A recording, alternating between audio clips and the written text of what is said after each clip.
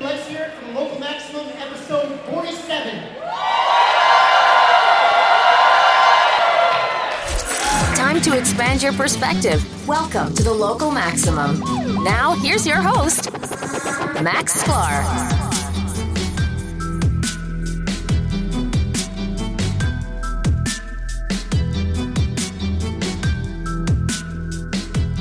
All right, we're gonna have a little bit of fun today. This episode closes out the Local Maximum for 2018 and opens up the show for 2019. And yeah, we plan to keep going. So first, I'm going to play my podcast recording from the Foursquare Company talent show a couple of weeks ago. This was my first attempt at a news-style comedy. It was a lot of fun. There were a lot of other great acts, too, at the Foursquare Company talent show that we do every year at the end of the year. A lot of music, a lot of dance. This was the only podcast recording. So I played with the audience a little bit. I gave a shout out to other employees who have been on the show, and then did a little 2018 news, tech news year in review. And after I play that, that's about 7 minutes. I will talk to Aaron. We will go over reactions, some of the recent interviews with Miriam on Google and Shani on the audio internet, and we'll talk about our favorite episodes over the last year, our favorite episodes of 2018, the full list of topics, and some hopes for the show in 2019. And I'd like your comments on it too, localmaxradio@gmail.com. Hope you enjoy. Let's pull up the audio from the Foursquare Talent Show in Fat Denny's Cafeteria. All right, so here's the deal. Every week since February, let me put this up a little bit. Every week since February, I've been recording another episode for this podcast. It's called The Local Maximum. I have guests. I have analysis of the tech industry and trends. And I do machine learning tutorials. So who's ready for a tutorial on Bayesian inference? Yeah! No, just kidding. I'm not doing a tutorial on Bayesian inference. I only have one thing to say about that, and that's I don't care who you are or where you come from, everybody has a prior. If you say you don't have a prior, I'm on to you. All right, that went over everyone's head. I don't know how to do stand-up, so I'm hoping you guys are in a good mood today. And this is the 2018 Foursquare Talent Show. So what is my talent?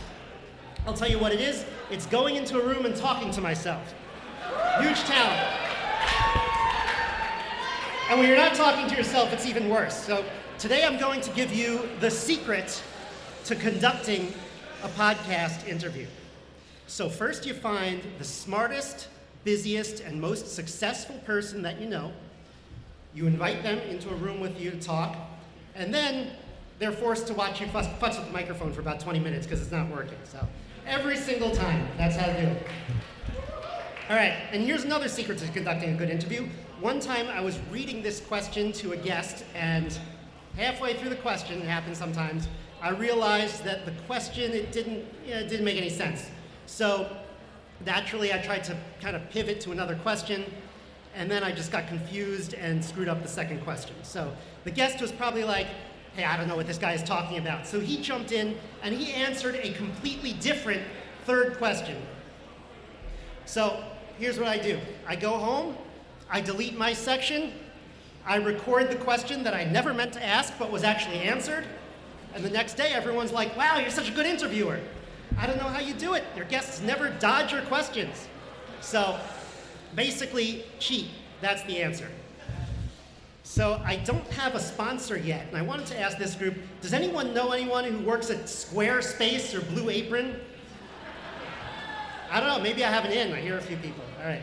So now people ask me if I've had any famous people on the show, and there are a few people that you may have heard of. Stephanie Yang on episode 3. We talked about Foursquare venue ratings, early episode, a very fun one. And just this week, Enrique Cruz, we talked about tip ranking. Chris Conception, natural language processing. Miriam Ali on internationalization, I think she starts next week. Marissa Chaco on building great products. We had Sarah Spagnolo on publishing data stories. And, and on episode 7, Dennis Crowley, finding the inspiration for building great things. So let's thank everyone who's up there on the show. Now, this is going to be part of my New Year's episode, actually. So I assume that there is going to be an obligatory year in review for the tech industry. And 2018 was a really strange year to start this podcast. I think in any other year, I would be able to talk about all the great products that came out in that year. But this year, it's all about the wonderful products and features that are being shut down. So let's start with Google. So Google is getting rid of Google+. It's sad. I like Google+. I always had such a great time on Google+ during my quarterly login. I'm serious though. It was good. And they were going to give us some time to grieve and say goodbye, but then there was a data leak somewhere, and someone at Google is like, put it out of its misery, shut it down now. And they're also getting rid of Google Hangouts. Did you know this? Yeah, they're getting rid of Google Hangouts. Hold on. It turns out that we'll still be able to video chat, and we can still use it for business. But don't worry, Google will make sure that no one is using it for fun. Can't have that. All right, the next story is Tumblr. Their office is across the street here, so they could probably hear me. Tumblr is going to be purging all of the pornographic material from their platform. This is true. So I feel like Tumblr banning porn would be like Gab.ai banning Nazis. They all say, we are a respectable content platform, but everybody knows what's really going on. And finally, the last one I want to bring up, Facebook. Big milestone for Facebook in 2018. Big milestone. In 2018, Facebook finally disappointed their last happy user. Huge accomplishment. I think I figured out what the problem is with Facebook. It's all the people. See, once you have more than one person, a social network starts to be trouble. I know this personally because in college I built a crowdsourced venue database, and I was user number 1. I showed it to someone else, user number 2, and within 5 minutes they ruined it. I was like, you can't create bar pizza. I just created bar pizza. Now it's in there twice. My venue database is destroyed. It was literally perfect before I invited the second person. So, and it's the same everywhere. I bet the second person on Twitter immediately started annoying the first person on Twitter. You know, they were probably like, delete your account, Jack, something like that. And I don't even want to get into what people asked Marsbach for. Ugh. All right. Yeah. So let's not forget, we talk about user number 1 and 2. Let's not forget that in Foursquare, Dennis is famously user number 32. User number 32, think about what that means. It means that he just invented Foursquare, he got a clean start, he logged on for the first time to the greatest app ever conceived, and there were already 31 assholes waiting for him. They were all creating airport venues in the East Village. I know this, see, I know how it works. All right, the show's on every week, localmaxradio.com, the Local Maximum on your podcast app. And you'll hear this clip on New Year's. Let's hear it again from the Foursquare audience.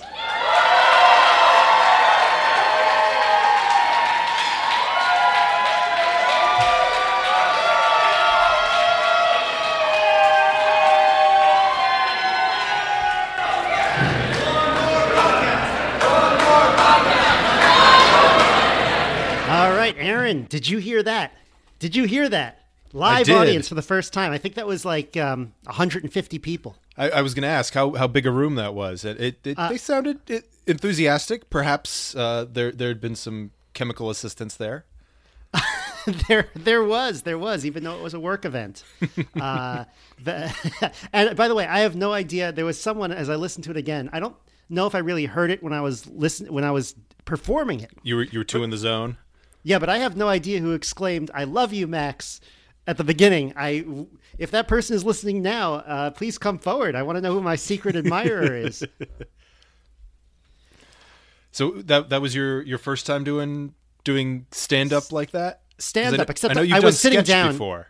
Right. Right. So it was kind of in between because it was I I wrote out my script, and I was sitting down at a desk, so it was more like kind of a newsroom weekend update sort of a thing. Trevor Noah, Max is coming for you. Yeah, I guess so. I mean, aren't there all of their ratings way down? I'll be honest. I haven't watched any of those comedy news shows in a while, and I have seen Weekend Update recently, but I feel like this SNL season has not been their strongest. But that's way off topic. Our ratings have grown infinity% this year, so we're going to cross them at some point. We can only claim that stat for so long, and soon we will be at the 1 year plus mark. Yeah. But I'm going to post impressive numbers next year. I know that.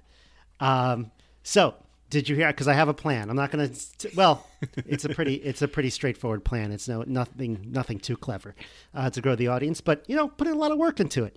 Did you hear my interview with Miriam about Google a few weeks ago? I did, and some interesting things to hear there. Like you kind of alluded to this. It seemed like the most interesting piece was the perspective, and that she wasn't a Google PR spokesperson. She wasn't someone who left on less than stellar terms. It wasn't someone trying to sell a book or pimp a product. And so you kind of got unbiased is maybe not the right word, but her perspective was not being colored by any outside influences, it seemed. So that was exactly. See, you get worthwhile.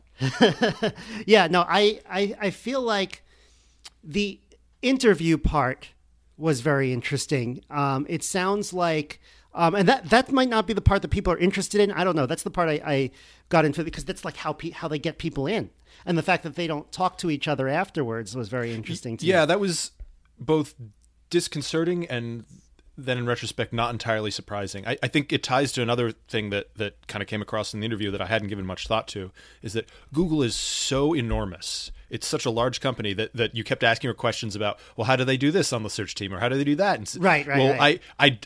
I maybe know a couple of people who are over there, but I don't interact with them, and so I have no insight into it. And I was hoping I was hoping to get kind of the like the company line on these things. Like there's definitely the company line on like, don't be evil, organize the world's information, like that sort of thing. So either they need a better internal PR, or they really have siloed all of that stuff. Yeah. So it's relevant teams only. Another thing I found interesting was the talk about. So I believe that it's very difficult for like a rogue employee to sort of. All the audit stuff and kind of internal security. Yes. I think it's very difficult for a rogue employee to like start messing with people. And I don't think that happens, but it is interesting that there is kind of this activist culture of people who will go to great lengths to promote their causes, even if it's outside the Google cause at work, which doesn't surprise me that much, but I found it interesting that she said that. And so I sort of feel like, but I do feel like, not that I'm confirming everything I say, but like it's the QA bias. It's what you want to check is what matters most. Yeah, I'm curious whether that results in a chilling of certain viewpoints because they don't want to speak up because they feel that they're in a minority, or if because of the nature of who works there and their process, that it simply biases towards hiring people who hold certain viewpoints.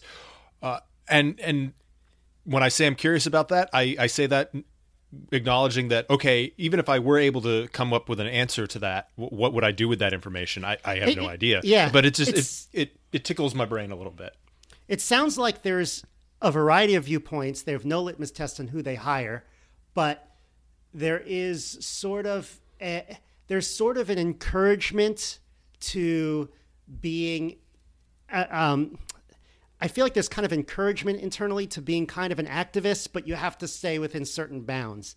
And that could be a cultural side effect, that because of the type of work they're doing, or at least the type of work that Google used to do and has formed the reputation for Google, it attracts people who are more likely to be activist in their nature because they care about changing the world for the better, and so that's not necessarily what they're hiring for, but they end up with people who have those.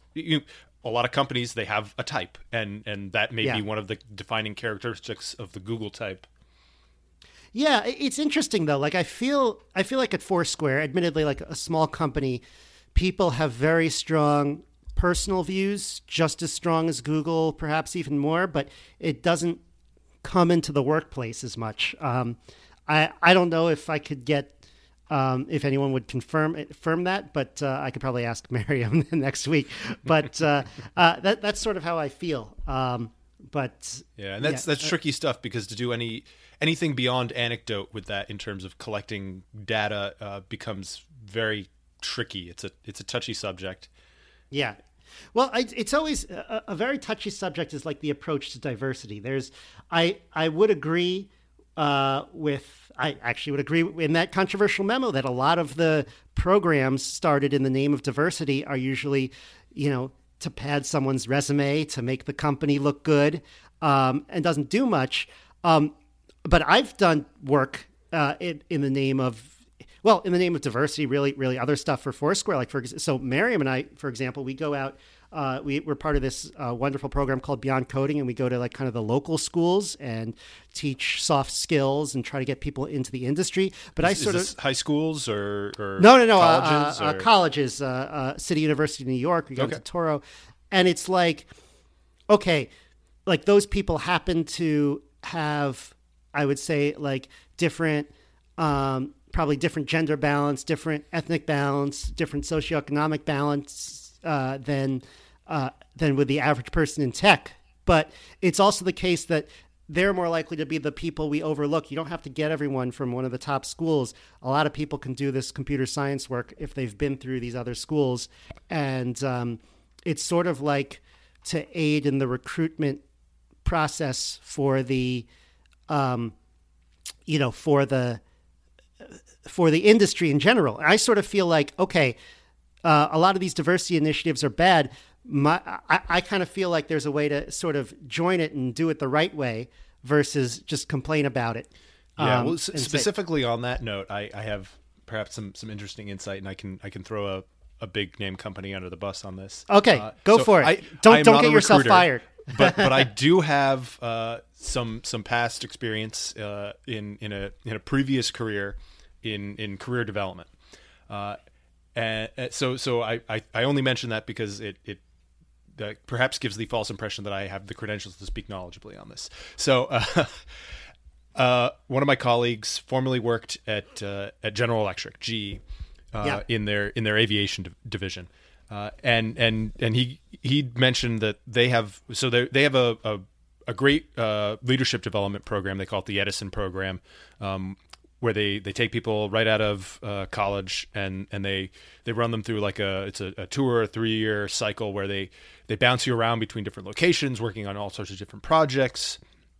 And I believe you do your master's as part of this program as well. And the idea is that from that crop are the people who will be the future, team leads, division heads, perhaps eventually, business heads within the company, on the technical side. And they've gotten stuck in a bit of a recruiting rut, because while they recruit in many places for that, something like, and I'm throwing out a number, this may not be the actual number, but a majority, so the number I was going to throw out is like 70% of the entrants into the Edison program are coming out of a single university, which happens to be the university, the largest technical university closest to the main facility for their aviation business. That makes sense. So they're not recruiting the best and the brightest. Right. The HR department or their recruiting group is recruiting the best and the brightest of what is easily, conveniently available to them, and so they have a huge bias towards that, which they have lower acquisition costs.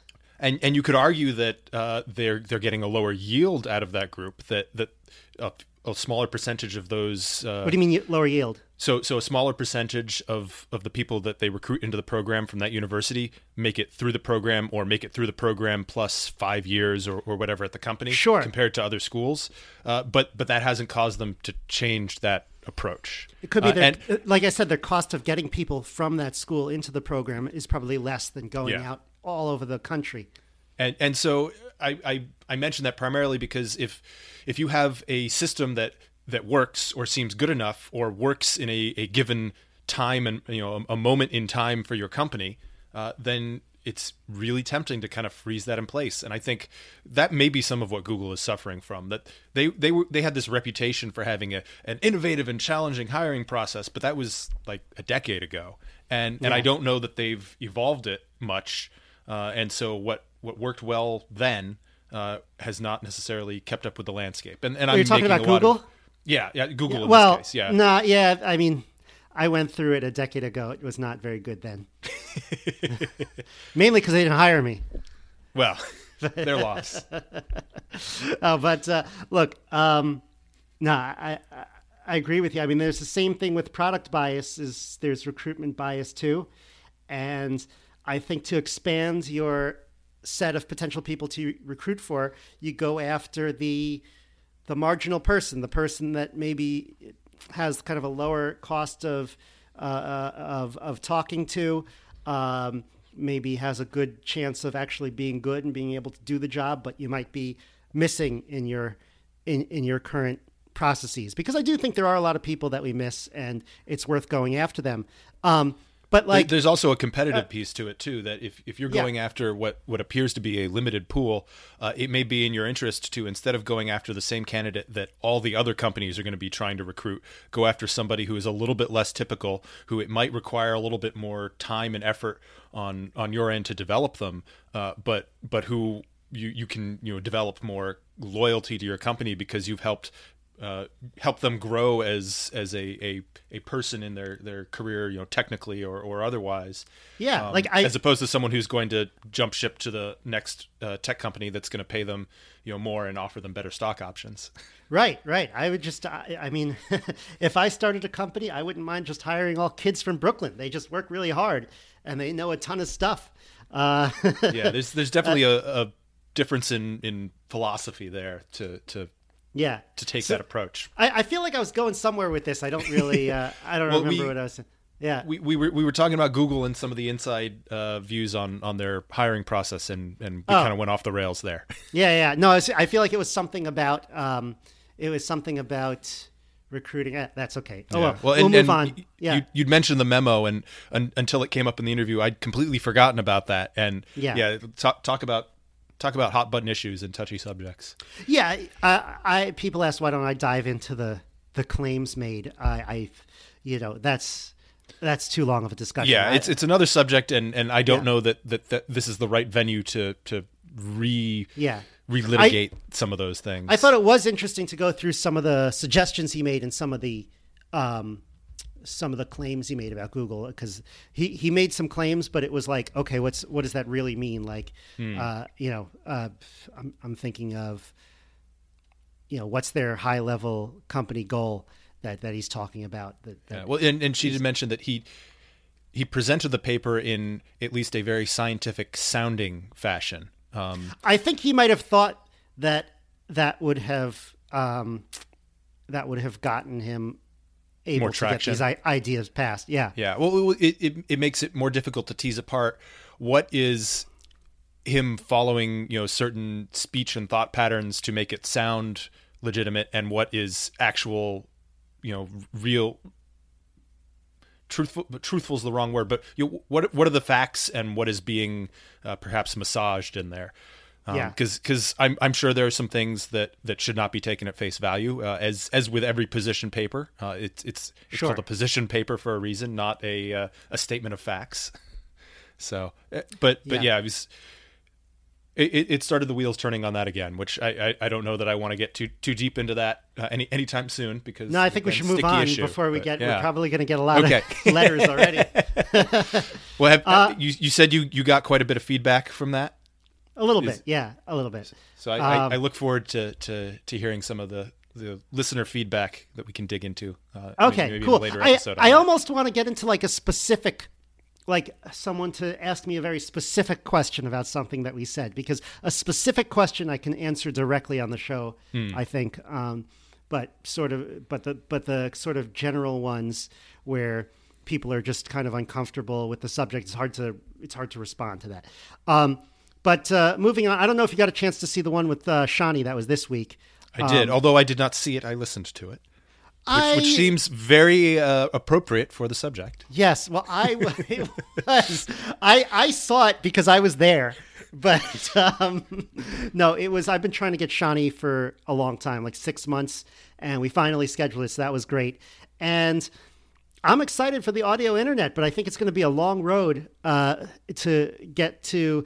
Man, I've been thinking about these innovations since I was doing radio 15 years ago, and it's just like I don't know. How do we get that interactivity back? How do we do ads right? Maybe doing ads right is a little bit more possible just because there's so much money going into it. Man, I really wish.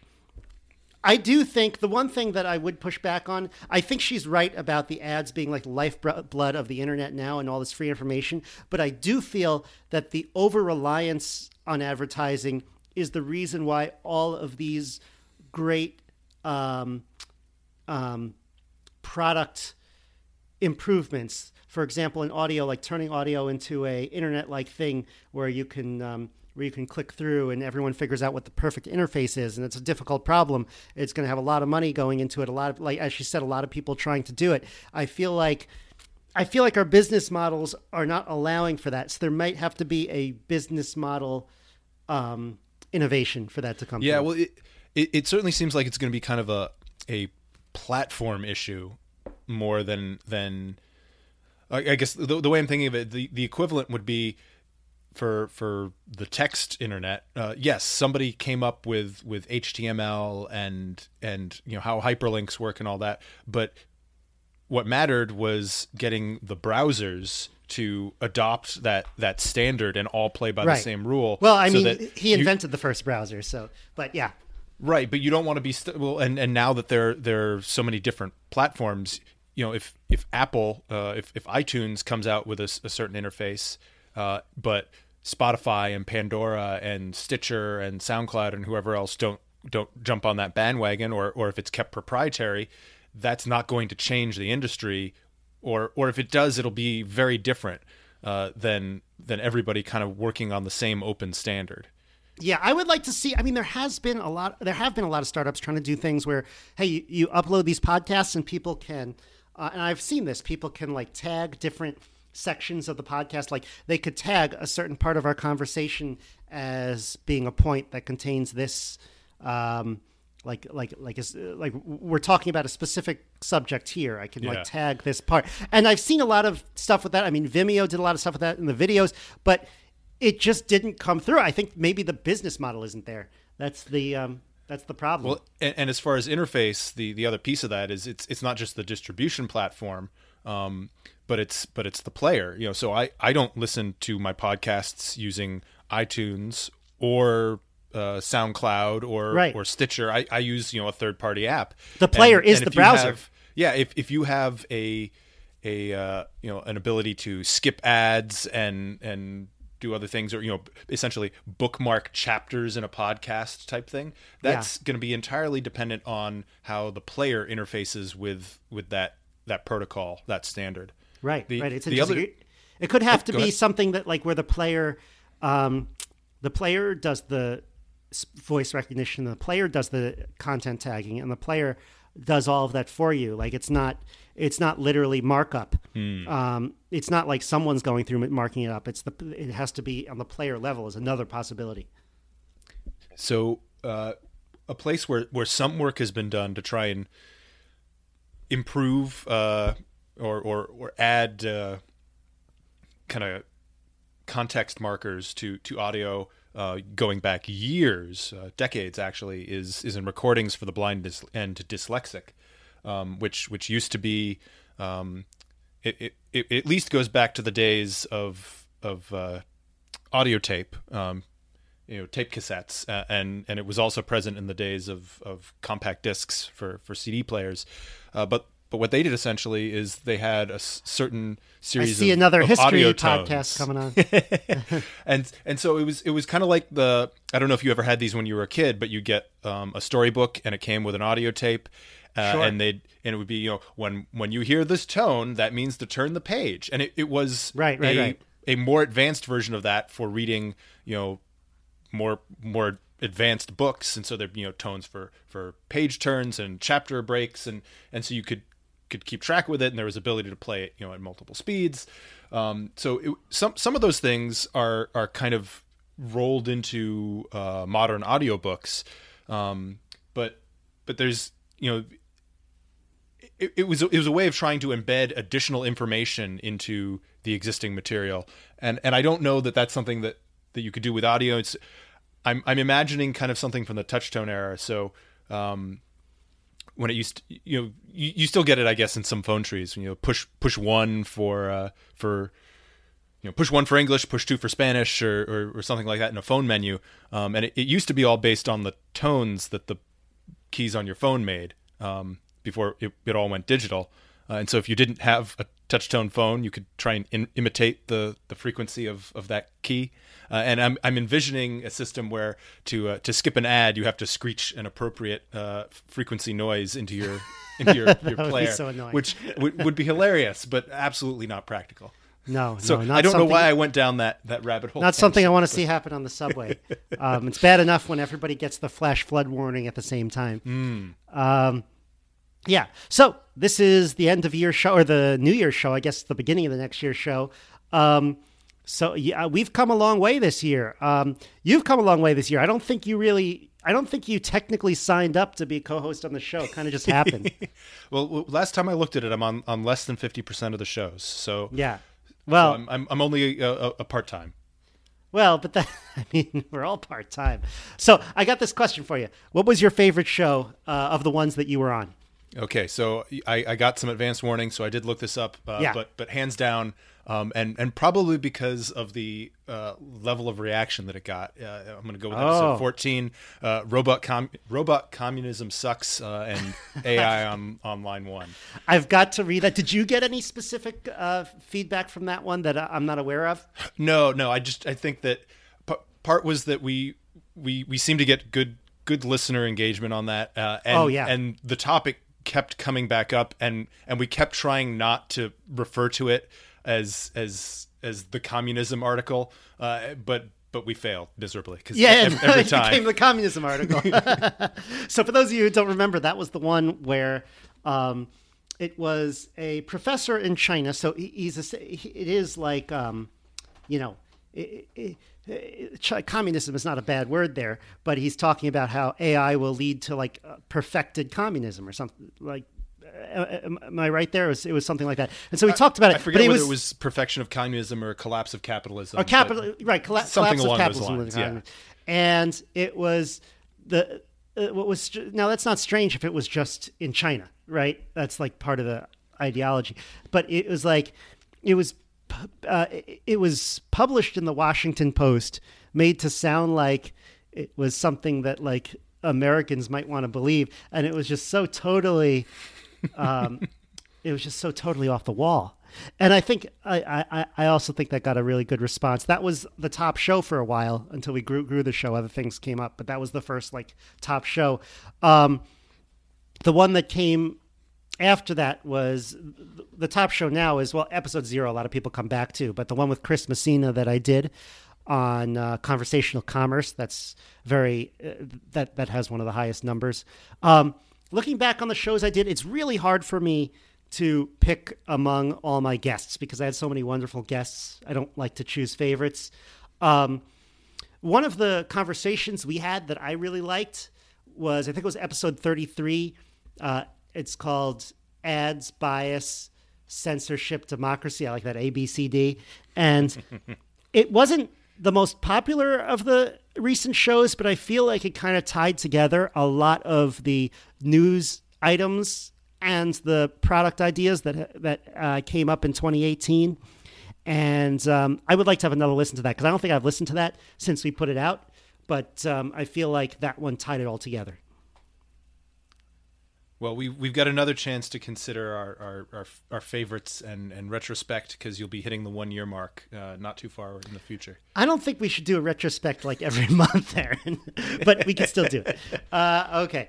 I think that next year at this time we'll be at number 100, which means that you could have our year-long and episode 100 at the same time.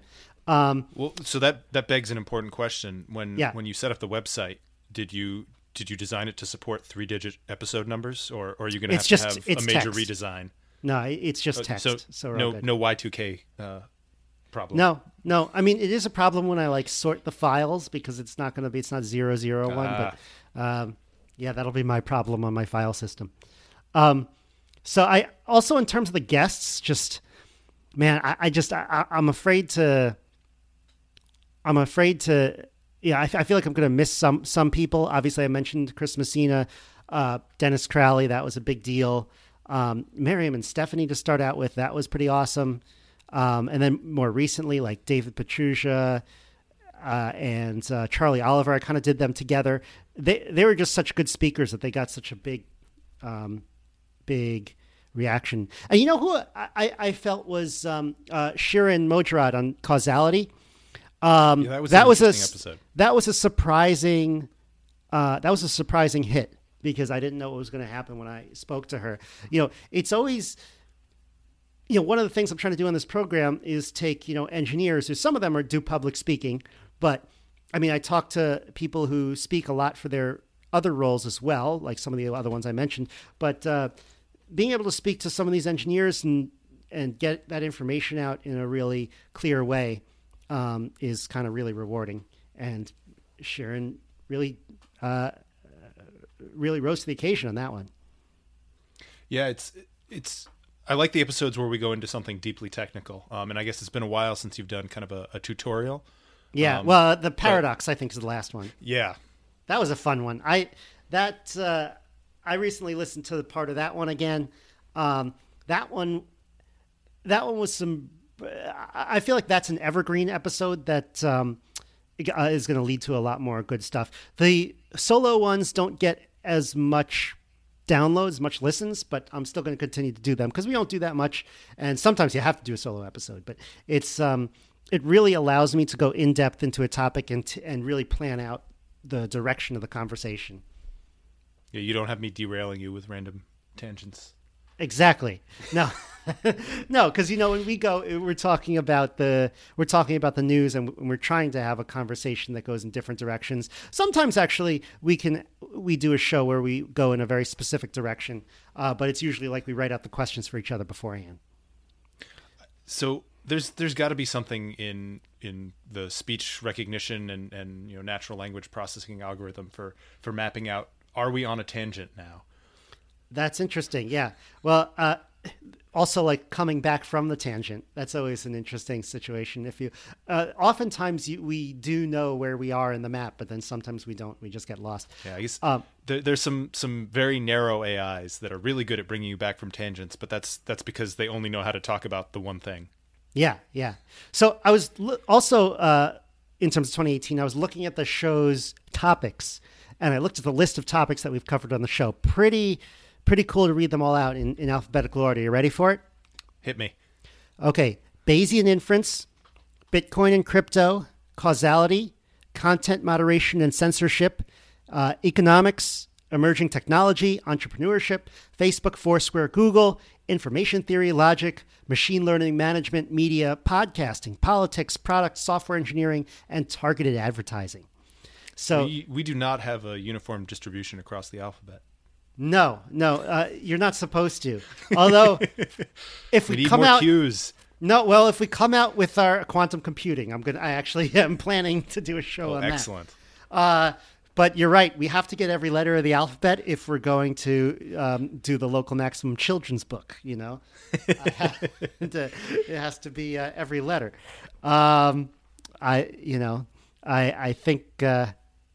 I think we'll be able to get that in a few years. Adventures in merchandising. Yeah. Well, there's targeted advertising. There's just plain advertising. So I got your A there. Okay, so all right, let's look ahead to 2019. I assume we're going to have a lot of the same issues. As I said in the stand-up routine, man, this year was not a positive year for technology. People have been, and Charlie Oliver mentioned this, and I've even was talking about this on Dennis, and other people have mentioned it, that we're kind of like at a lull in consumer technology. Not as many things are interesting are happening right now. The big companies like Facebook and whatnot seem to be taking away features. Amazon, doesn't have their drones out. It was, they've been doing some amazing things, but a lot of their promises, some of their promises fell flat.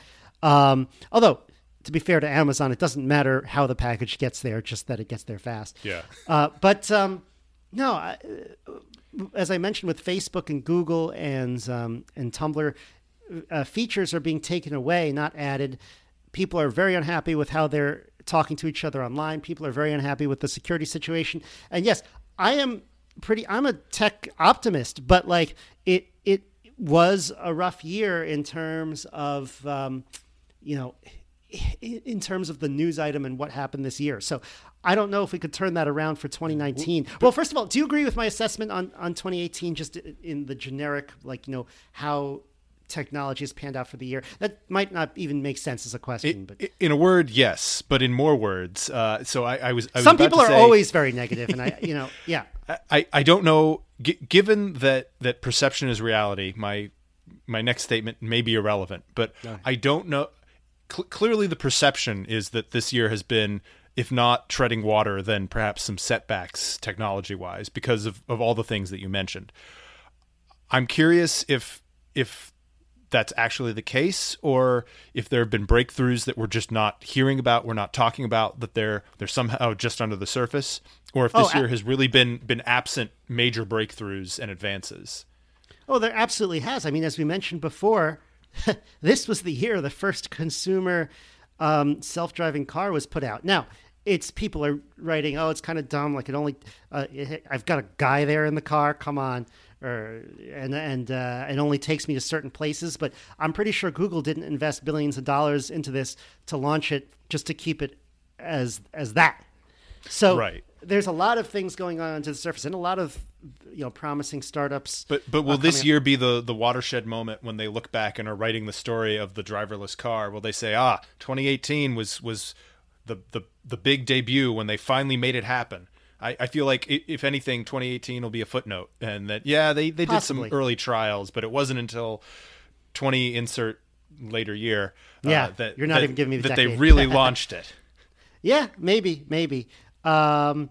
Although it could be, I don't know. A lot of people say, well, Facebook was founded in 2003, Foursquare in 2009, but in those years, and the iPhone in 2007, but in those years, those products weren't very good. Well, you couldn't do that much with them. Were they not really good, or they seem like they're not really good given where we are today? Yeah, that's true. Well, the original iPhone was interesting. Like, it was a status symbol to have it, but think about it. It wasn't even 3G. It was basically like it was like one of those early internet phones where you can brag to everyone that you can go on the internet, but you really can't practically go on the internet. But what was the internet back then? I mean, it was 2007. There was a lot of stuff on the internet. Was YouTube there yet? Of course, yeah. I'm losing track of what was when. I was reading the other day, by the way, it's funny you mentioned YouTube, how a famous YouTuber is Bob Ross. He died in 1997. You know, the painter? Yeah. I was going to say, you mean that Bob Ross? Yes, that Bob Ross. Yeah, okay. Happy Little Trees.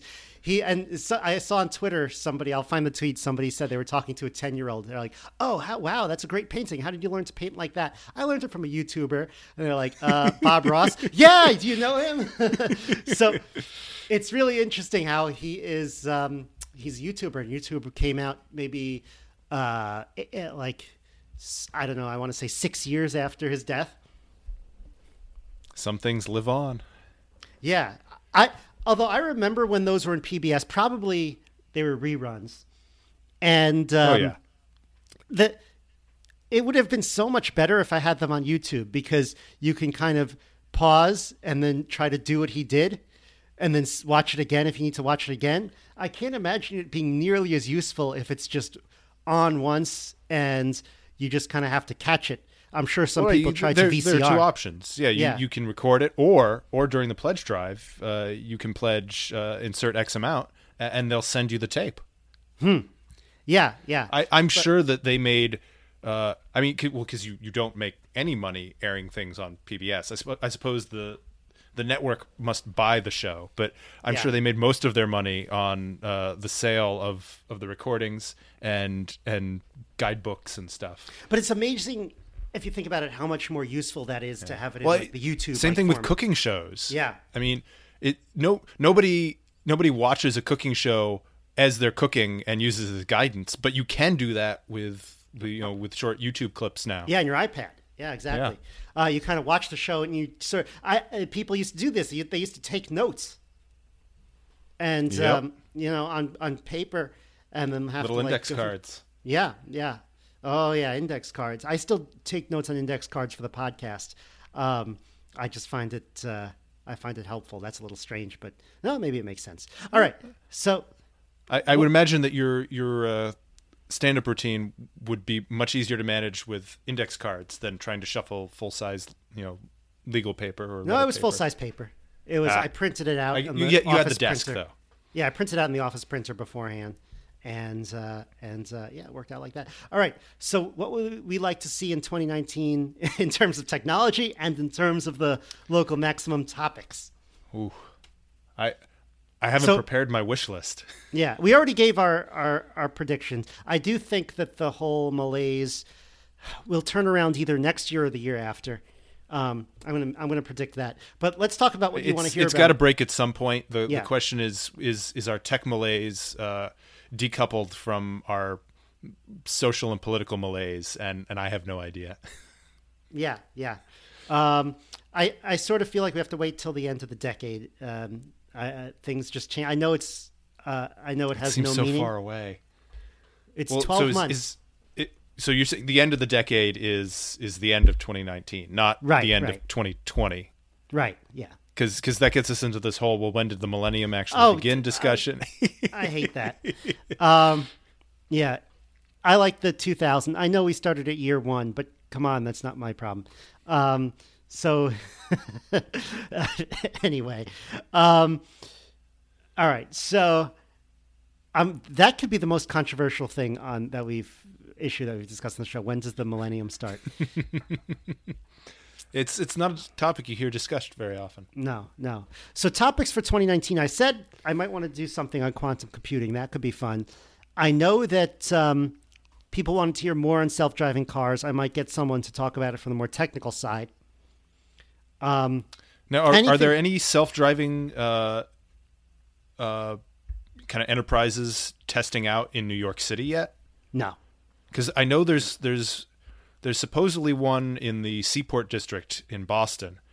So I don't know that I have it in me to do an in the field recording, but I would be fascinated to hear a segment of the show recorded live from the back of a self-driving car. No, in 2018 in New York City was again the year they took away things. They took away a bunch of Ubers, so now it's more expensive. They, in 2019 the L train is going to go away. A bunch of train stations were on and offline. So yeah, in terms of transportation, not a great year for New York. In terms of 2019 on the show, I have something that I want to see. Aaron, the audience knows nothing about you or what your expertise is in.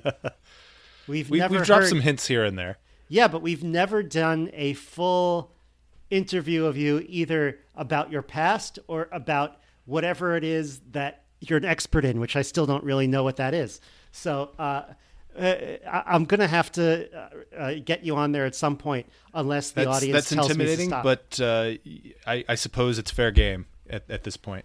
At this point, yeah. I still don't have a bio from you for the website. Come on. No, I did that purposefully. Or a recent headshot, although you did catch me at the tech retreat in a couple of photos. I'll tell you, I did that purposefully because now we could have the big reveal. Everybody, you're like this mysterious voice. Nobody knows who you are. And we're going to have this big, there's going to be this lead up to, we're finally going to have a show all about Aaron. And everyone's going to listen to it. This is a lot of pressure. Yeah. Well, it's not live, so we could always edit. As I say, people actually end up editing very little when I say that you could edit anything that you say. People don't reveal anything too crazy, and yeah, but it does take the pressure off. Yeah. One thing I'll throw out that I'd like to see more of in 2019 is right. I keep catching hints that there's major stuff happening in the crypto world, big developments. And I don't follow it closely enough to know whether that's just, the news media doesn't really understand. And so anytime someone says something about crypto, they throw words around like that, or if there really are big changes coming. And if so, should I care? Right. I'm counting on you to keep us abreast of what's happening there. I definitely have plans to get more crypto focused things. Obviously we had, Christian Lundqvist was very good on the technical side, and then we had Assemblyman Clyde Vanell and Naomi Brockwell was excellent. Yeah. So we're definitely going to do a lot more this year. I think I can get some guests that have kind of a unique perspective. Maybe I can debate a crypto doubter. That will be fun. They seem to be in everywhere. No short supply these days. I'm sure a lot of people have found them when they went home for Thanksgiving or Christmas or whatever, family, all over the place. Aaron, anything else you'd like to see in 2019? I'm looking forward to a year better than 2018 in every way possible. All right. Sounds good to me. Have a Happy New Year. Happy New Year to everybody out there. That's the show. Remember to check out the website at localmaxradio.com if you want to contact me, the host, or ask a question that I can answer on the show. Send an email to localmaxradio@gmail.com. This show is available on iTunes, SoundCloud, Stitcher, and more. If you want to keep up, remember to subscribe to the Local Maximum on one of these platforms and to follow my Twitter account @MaxSklar. Have a great week. Feel the power. And she said, I don't care what you say, you're gonna